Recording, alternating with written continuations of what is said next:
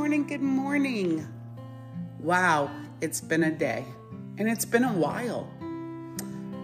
But we've started something new. I'm sure you've seen, if you've already subscribed to the Misplaced Pieces podcast, that we're bringing you daily devotionals. Right now, it seems that they come every morning. They might not come in the morning. They could drop in the afternoon or in the evening. But today's is coming to you right now. So let's prepare with a little prayer before we get started.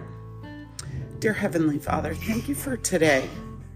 Thank you for the opportunity to just pray and to talk about you, to take a moment and just dedicate that moment to learning more about you, to being present in your presence. Dear Heavenly Father, I pray for each and every person listening to this podcast. Please, Lord, just let them feel you. In the midst of their journey, let them feel your presence. Help us to hear the devotional today, Lord, and help us to use it to be more like you in our journey. And all God's women and men and children said, Amen. Okay, so I am reading from Jesus Calling by Sarah Young. And this starts with, let me prepare you for the day that stretches out before you.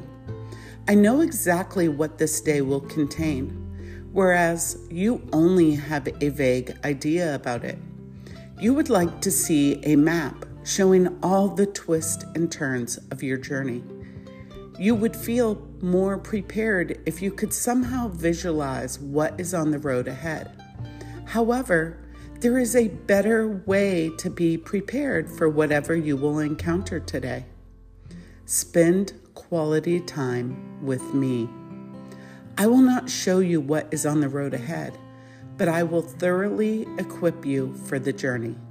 My living presence is your companion each step of the way. Stay in continual communication with me, whispering my name wherever you need to redirect your thoughts. Thus, you can walk through this day with your focus on me. My abiding presence is the best roadmap available. The Lord replied, my presence will go with you, and I will give you rest. Exodus 33:14. Remain in me, and I will remain in you. No branch can bear fruit by itself. It must remain in the vine. Neither you can bear fruit unless you remain in me. I am the vine, and you are the branches. If a man remains in me, and I in him, he will bear much fruit. Apart from me, you can do nothing. If anyone does not remain in me, he is like a branch that is thrown away and withers. Such branches are picked up, thrown into the fire, and burned. If you remain in me, and my words remain in you, ask whatever you wish, and it will be given to you. John 15:4-7. Wow. Some of you who are listening were on the Bible study last night. And isn't that the way? We were talking about Mary and Martha, the sisters of Lazarus. And Martha is a doer and a server.